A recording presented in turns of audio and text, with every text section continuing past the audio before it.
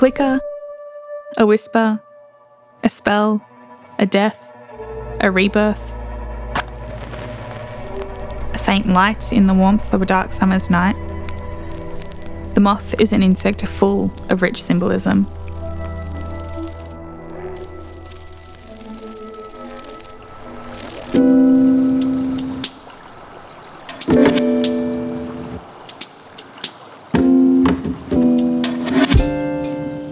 Hi, welcome to Vignettes, the Emerging Writers Festival podcast. My name is Ruby and I'm the Artistic Director at EWF. I'm coming to you from the land of the Wurundjeri people of the Kulin Nation.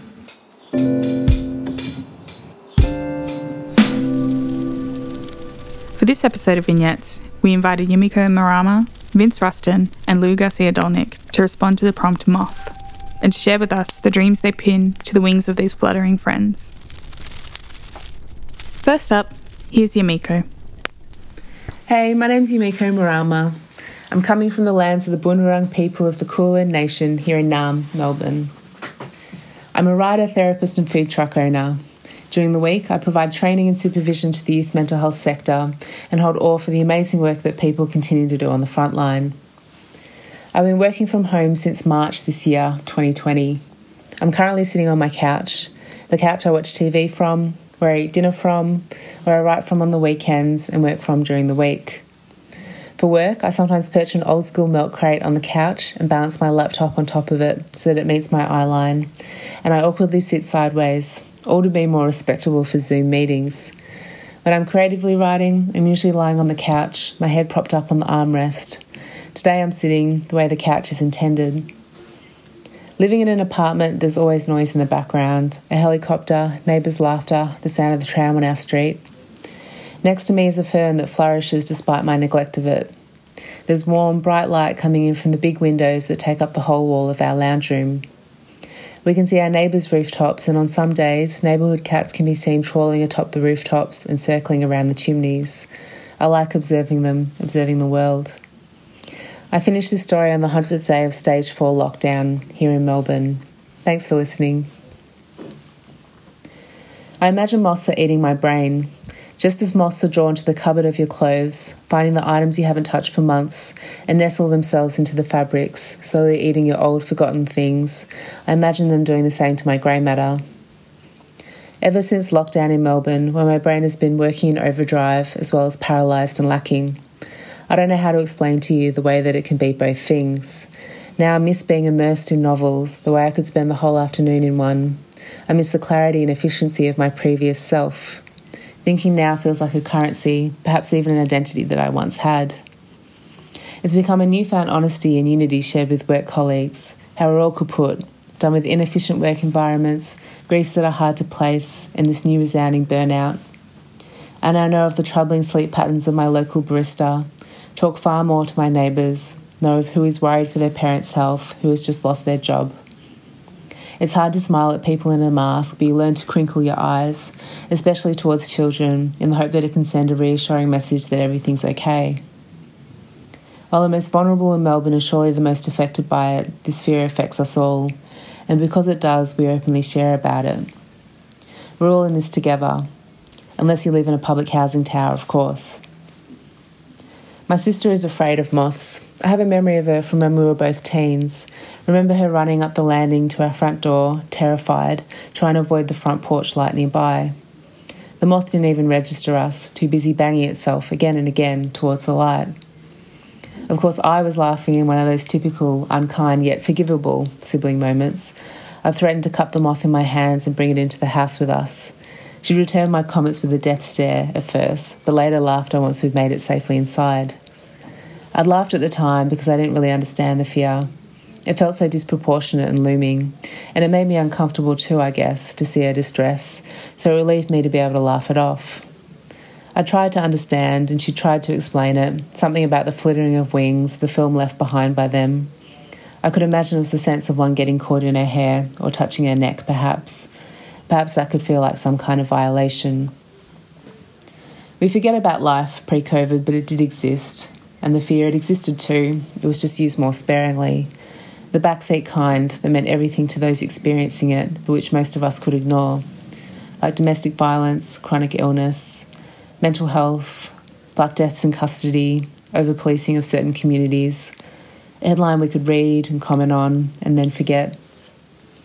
I used to have dreams cloaked in fears, dreams of being chased, the faces always out of view, but in a way that I assumed to be the faces of men. Not that it's an uncommon fear, of course. As a woman, you just learn to accommodate it. Now instead, during lockdown, I dream of work, of projects and tasks that I need to do, as if that is a fear in itself, to have lost all meaning where there is nothing left but work. Perhaps there is a reason why moths move towards the light. Even after the scariest of nightmares, I've always felt a relief in waking to find my girlfriend purring in the bed next to me. And I've known that if I was to step out of the sinking softness of the covers, walk through the bedroom to the kitchen, the cold lino below my feet, and unravel our blinds that look into our apartment car park, I'd be witness to the glaring, yellow, man-made light that remains on, even at 3 a.m. I've known that it could force away the lingering effects of sleep, and that knowledge, even the availability of light, has always helped me to feel safe enough to close my eyes once again. Perhaps in the light you don't need to feel the precariousness of your position in the darkness. A small relief. I'm sure we all deserve to feel safe, to see our own fears, to have a language for them, and to share them with our communities. Perhaps we can appreciate how our own fears can shift, like flight, like moving patterns on the back of wings. I just wonder what happens when that uniting fear goes away. When we go back to our backseat fears that have nowhere else to go or be seen. Nowhere left for our fears to be acknowledged by the rest of us. Thank you, Yumiko. Next up, we have Vince. Hi, I'm Vince Ruston, a writer and editor living on Wurundjeri land and currently visiting Lutruwita land. At home, I live with my witchy feline daughter Persephone, and here with my mother and her gorgeous golden retriever Lulu. I work across different forms of creative writing, but poetry is closest to my heart, and poetic elements tend to bleed through to my fiction. I interpreted the theme of moth in the vein of attraction and lust, often to things or people we know might end up hurting us. One of my favourite poems is The Lesson of the Moth by Don Marquis, which informed a lot of the interpretation of this theme. The piece I'm going to read for EWF's Vignettes is titled Joy and the Flesh of Fruit. It's a poetic prose piece, loosely inspired by a morning with a former girlfriend. In my defence, I had never eaten an avocado before. Joy and the flesh of fruit. Her bed. The white sheets. The creases and folds where the shadows snap in, where the morning light turns white to gold. Here, a spot of blood bleached to brown. Here, an eyelash, a glimpse of her mascara. Here, a skin cell, the dampness of her sweat. I can feel these remnants of her body all around me, vibrating at a frequency that makes me weak. I want to be small enough to smother myself in them, small enough to curl into the dent the absence her wedding ring leaves in her finger when she takes it off to take me to bed. Abigail. The lilt, soft, and lightness of it on my tongue. Abigail, to bring joy. The name has always brought to my mind images of angels frocked in white. People think angels are beautiful beings with feathered wings who come down to the chosen few singing hymns, but they are not. When Gabriel came to Mary, he asked her not to scream. If humans had wings, they would be made of flesh. I want to sing her name over and over. She wraps me in her robe and I feel blessed to be surrounded by her scent. She makes rich coffee, slices sourdough for breakfast, hands me 2 avocados and a gleaming sharp knife. I hold the leathery pear like an orange, dig the blade in and start to flay. 19 years old, but I'd never learned how to not mutilate the thing. She watches me try to conceal my inexperience. I can feel her gaze on me, amused spark in her eye and the corner of her mouth. I flush from the collarbones up, roses bleeding in my cheeks. The way she watches me makes me want to cover myself in fig leaves. You know, the Aztecs considered avocados an aphrodisiac, she says, lips brushing the shell of my ear. She takes the knife and fruit from me, shows me how to perform this surgery, cutting precisely round the globe of it, twist and lay flat open. She lodges the blade into the pitted core and gouges it out. It's so violently delicious the way she handles the knife, her hands so merciless. She brings joy, but she knows how to rip the guts out of things without flinching. She places the second avocado in my left hand, slinks her arms around my waist. Be gentle, my heart beating wild as ivy. Still my breath to slow my brain. Her phone buzzes, pulsing on the countertop. I see his name across the screen, remove myself from the room. She thinks I'm tactful, but in truth I'm afraid to hear how they talk to each other, the changes in her tone when she lies. Does he know it as well as I? I run the bathroom taps until all I hear is the vibrato of her voice and the sour, hopeless ache in my chest. The voice that asks how long till she rips the guts out of me. I'd tear them out myself if she asked.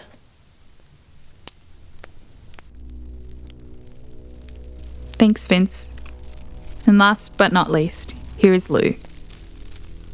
Hi, my name is Lou, and I'm a poet working on unceded Gadigal land.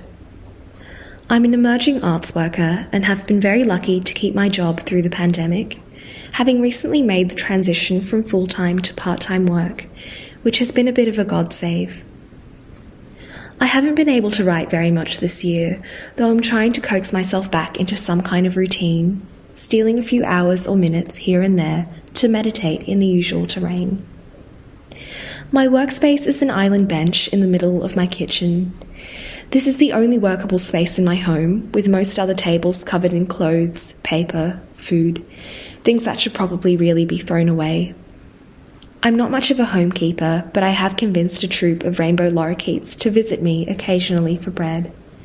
They come to the balcony in the afternoon, which is to my left, and discloses a deceptively idyllic landscape picture frame of the suburb, foliage nearly swallowing the staid and geometric outlines of factory buildings, houses, and a train line running horizontal to my balcony's railing. For Vignettes by EWF, I'll be reading 2 poems that contemplate what it might mean to say goodbye to someone before saying goodbye. Without enumerating the many reasons for which one might be drawn out of the intimacy of a partnership, to exist contemporaneously in the departure from a communion as within it, I was enchanted with the morning of a kind of being there, a push and pull of loss and longing. A couple weeks after writing these poems, I fortuitously came across a quote by Toni Morrison, which reads, "It is sheer good fortune to miss somebody long before they leave you." Then, we could think of this grieving as a kind of gift, the long, inexorable shadow of existing in anyone's light. The first poem I'll read for you is The Girl As. The girl as copper thing, cut with Stanley knife, instrument of surgical precision. The waging of quiet wars, her geode knees good for anything but genuflecting, running faster than you've ever seen anyone run, and never leaving enough space for Jesus on the dance floor of the way she fucks you up, but never fucks you. Her syntaxes which redress the sharp evening in the grammar of smoke.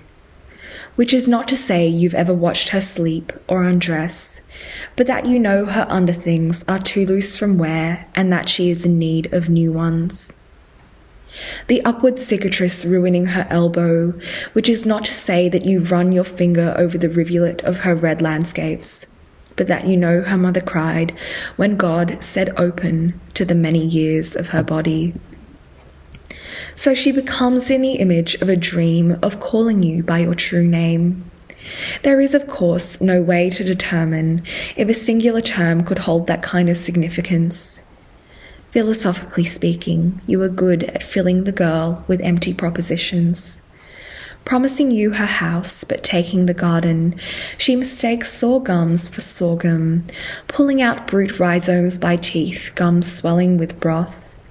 Running the genus through her latticed exteriors, her musky body, flowering hand, her life an open casket for anyone but the dead to beatify. Let us say, in meta-ethical terms, what it might cost to grieve her, It only takes 2 people to save one, but the price is Occam's razor wrecking its brute logics on your shores forever.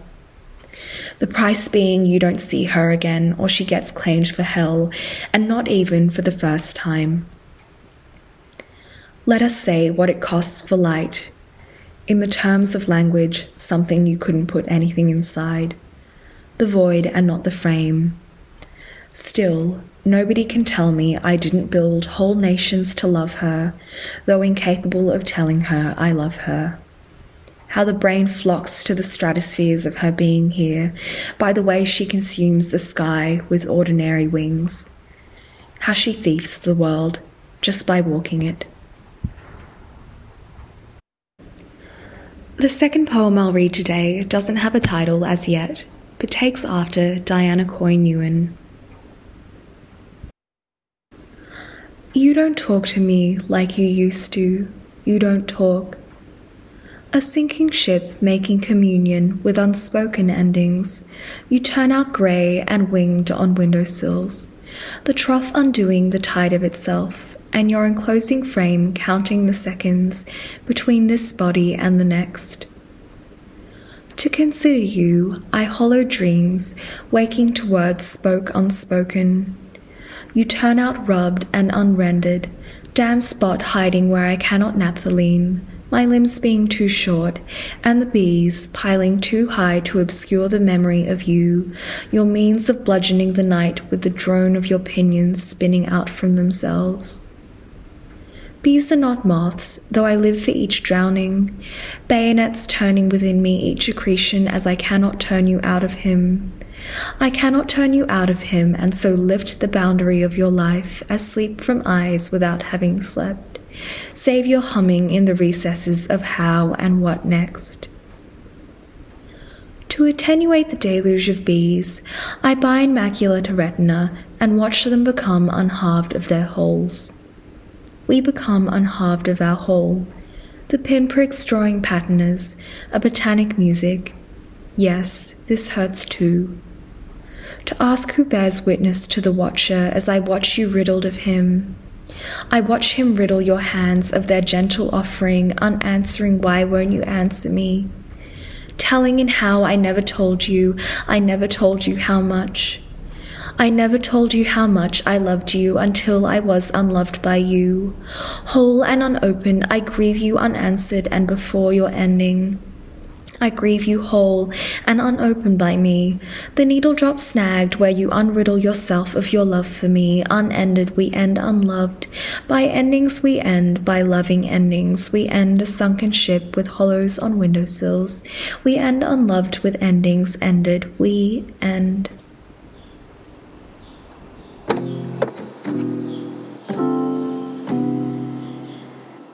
Thank you, Lou. You've been listening to Vignettes, the EWF podcast. If you enjoyed this episode, please drop us a review, recommend us to your friends, and hit subscribe. Before we leave you to ponder moths and what they might provoke in you, just a reminder that applications to be in the 2021 Emerging Writers Festival are about to close. If you haven't already, please make sure you get your artist application in. In the meantime, join us next week for Luna, the final episode of Season 1.